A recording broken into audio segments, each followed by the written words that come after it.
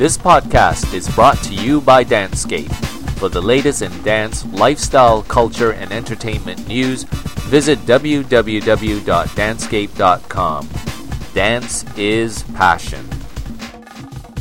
With us today is Randall Miller, who is the writer and director of Marilyn Hotchkiss Ballroom Dancing and Charm School. Hi, Randall. How are you? Hi. How are you doing? Thanks very much for participating in this danceScape podcast interview. Sure. And congratulations to you and I suppose your wife, who is your creative partner for the upcoming release of this movie. Yeah, Jody Savin and I, we met actually at film school all those years ago. We did the short film based on, and for years we've been talking about doing this, and we live together. We have two little kids. So we're married, and she's basically my producer, so in all ways, basically. The theme of the movie is actually quite unusual. I mean, it's a very unusual title in and of itself, but it incorporates the whole concept of charm school and ballroom dancing in particular. What inspired you to write the story itself? Well, I mean, originally the short film was based on my experiences going to cotillion in the. I actually younger than the character, the John Goodman character. My experiences in Pasadena going to dance hall, sort of first kiss and learn to dance with, a girl or, in the case of a girl, maybe a boy, So that was something that was very sort of fresh in my head, and it's always been, really a thing that I remembered, In attending the cotillion, were you also part of the process of attending a charm school itself to prepare yourself to dance? Yeah, well, there was actually in Pasadena growing up. There was this lady by the name of Dorothy Galatz, and her dance hall was called Dorothy Galatz Ballroom Dancing and Charm School. Oh, right. When I went to do the short film all those years ago, she was still alive, and she was this crotchety old woman, and she still was teaching, And right. To this day, actually now in the Southland, in Southland meaning Southern California. Her nieces still have, a version of her class, but it was all about, learning to dance, learning to, ask questions that required more than a yes or no answer, when you're dancing with someone. For me, it was like sort of indelled in my head. I was the kid in the feature, when you see the feature, right. Also in the short, I was the kid who wouldn't get out of the car. Literally fought my mom getting out of the car, physically. And then I was also the kid that really enjoyed it, How old were you at the time? I was 10. 10, right. Yeah. It's between the fourth in California, it's between like fourth and fifth grade. It's that moment where you sort of like girls, but you don't really want to admit it. Right. And then when asked, which girl do you like, all the boys said the exact same girl because that's like the safe answer, Exactly. But yeah, that was really sort of indelled in my head. And then over the years, people have, I've directed many things in television and features, and right. And it was always the short film that would get me the next job. It was really funny. No matter what I directed, people would then see the short film and they would respond to it. And over the years, people have asked me to make a feature version of this short in different ways. Right. At one point, Disney was talking to us about making kind of a Little Rascals type movie where it was all the little kids, and that didn't seem really honest to the material to me. And it was a pure little concept. And it wasn't until about 2.5 years ago, 3 years ago, my father passed away, and Jody's mother passed away, and the woman who played the lead in the short film passed away, and it was all this sort of loss that we were dealing with, and we went back and looked at this short film, and we saw it through completely different eyes. Exactly. And it was then that we came up with this sort of concept of telling the story about how your life takes you in different directions, and how things that you remember fondly may not have happened exactly that way, or they may have happened slightly differently. Right. That's what the movie's all about. And the movie is quite complex in that you are trying to tell the story from the past, present, future. How did you go about envisioning how you would communicate such a complex story such as this? Well, I mean, that was part of the concept all along.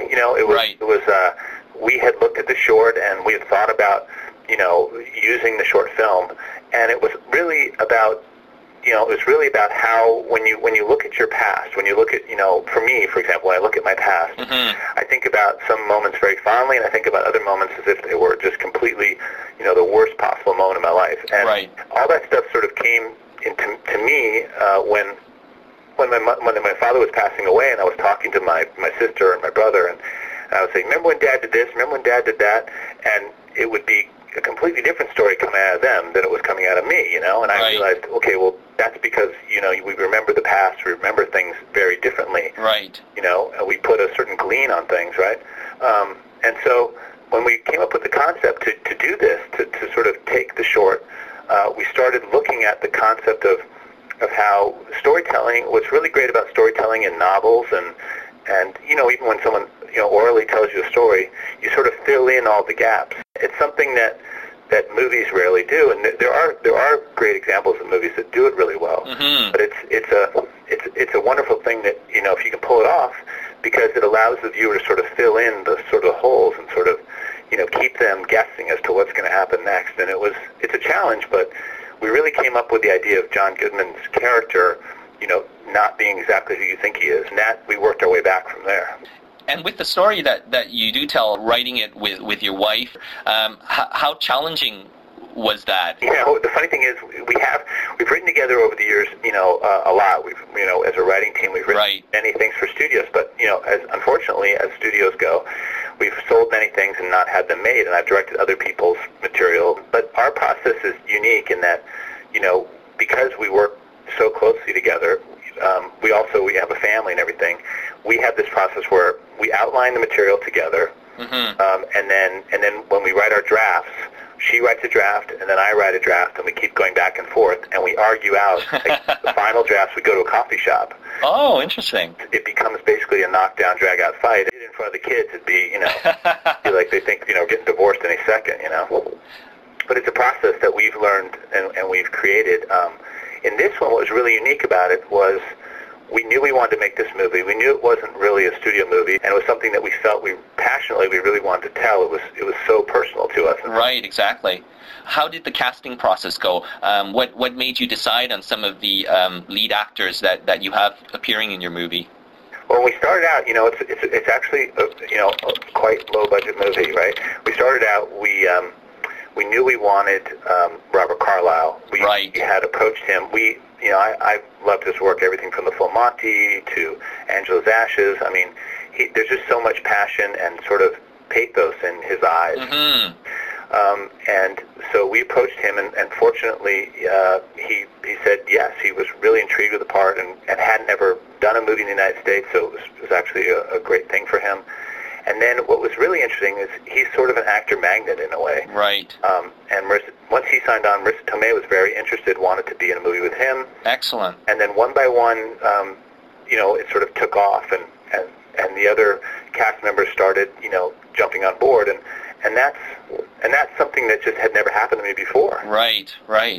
And the unique thing about, I guess, Robert Carlyle is the fact that even though you originally wrote it from an American perspective, did he come up with ideas because of his Scottish background, and then did you explore, how he could translate the theme of loneliness? I guess is part of what you explore in the movie. Well, we wanted a foreign person for the movie because it's a movie about isolation. Right. And when you lose a loved one, you become very isolated. You become isolated in your memories. You become isolated in so many ways because, when you're married for a long time to somebody, or even for a short period, your friends sort of drop away, and now you're with your soulmate. Basically. Exactly. They disappear. You're left sort of without anybody, right? Right. So here's a guy who's, and actually we changed him. He's Irish in the movie because Scottish is actually really hard to understand, fortunately.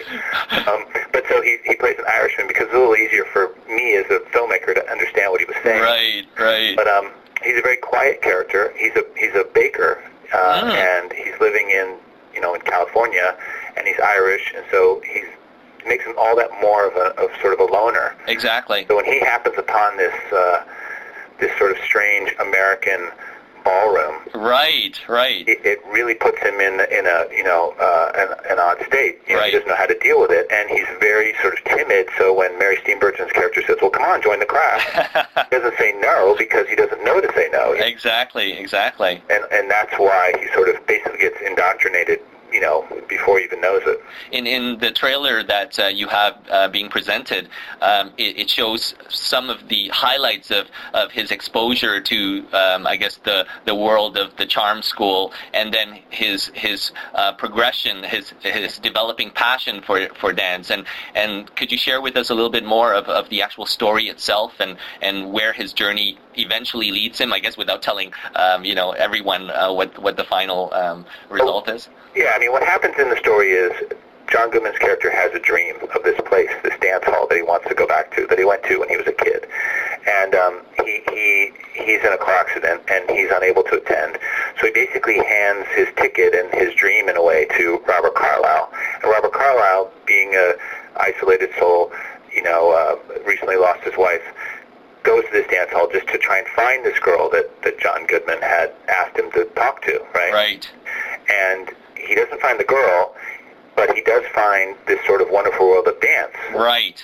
He finds Marissa Tomei, he finds this class of characters who are all some good dancers, some not so good dancers, but he himself, sort of gets swept up in the whole concept, The one thing about dance, which is really unique today, it's you're touching somebody, you're putting your hands on somebody, and you're connecting with them. It's a community thing that doesn't really exist, on the internet or over the phone. I mean, you're forced to actually work with someone in a physical way, and that is sort of also what breaks him free of his bonds, and he really enjoys it, and he doesn't become a great dancer, a better dancer, and that's, I think, what dance does for you.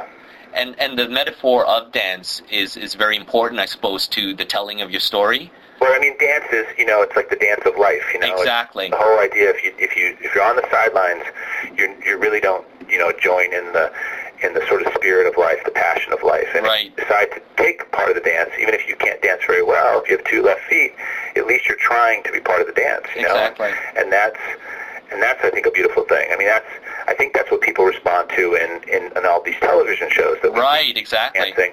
It's like even if they're Jerry Rice, who's like a football player, he's trying to be part of this dance, Exactly. and that's what we all sort of, I think that's what we all lock into. Right. I think that is what we lock into. And you convey that through, obviously the technical aspect of the filmmaker, where you use the techniques of color, and every time you introduce dance. Is that part of the process that you felt was important to convey in the story itself? Yeah, the whole idea of color and the film technology that I used. I mean, as you can see in the movie, there's three different sort of looks. There's the kid story, which was originally shot on 16 millimeter and has sort of the sepia look, which is has sort of a memory feel to it. Right. And then there's the John Goodman story, which has kind of a bleached bypass look, which is sort of silvery. And then the dance, which is what you're talking about, it starts out sort of devoid of color, and as the movie sort of progresses and as he becomes more into the joie de vivre of life, whatever you want to call it, we become more technicolor to the point where when Mary Steenburgen comes out at the end and she's wearing this beautiful blue gown, it almost jumps off the screen. And that's what we're trying to say. It's like, just take hold of it, Right. And everybody can sort of do this, when you're me as a person, I have good days and bad days. When I have a great day, the world seems so full of color to me, Right, When I have a bad day, everything seems muted and everybody's driving around in a gray car, That's how I see life, And that's, I think, what we're trying to convey as well. That's great. Well, thank you very much for this great interview. I guess you're preparing now for the formal premiere that's coming March 31st? Yes, and please, everybody go out and see the movie. There's a lot riding on this, personally, financially. There's a lot riding on this.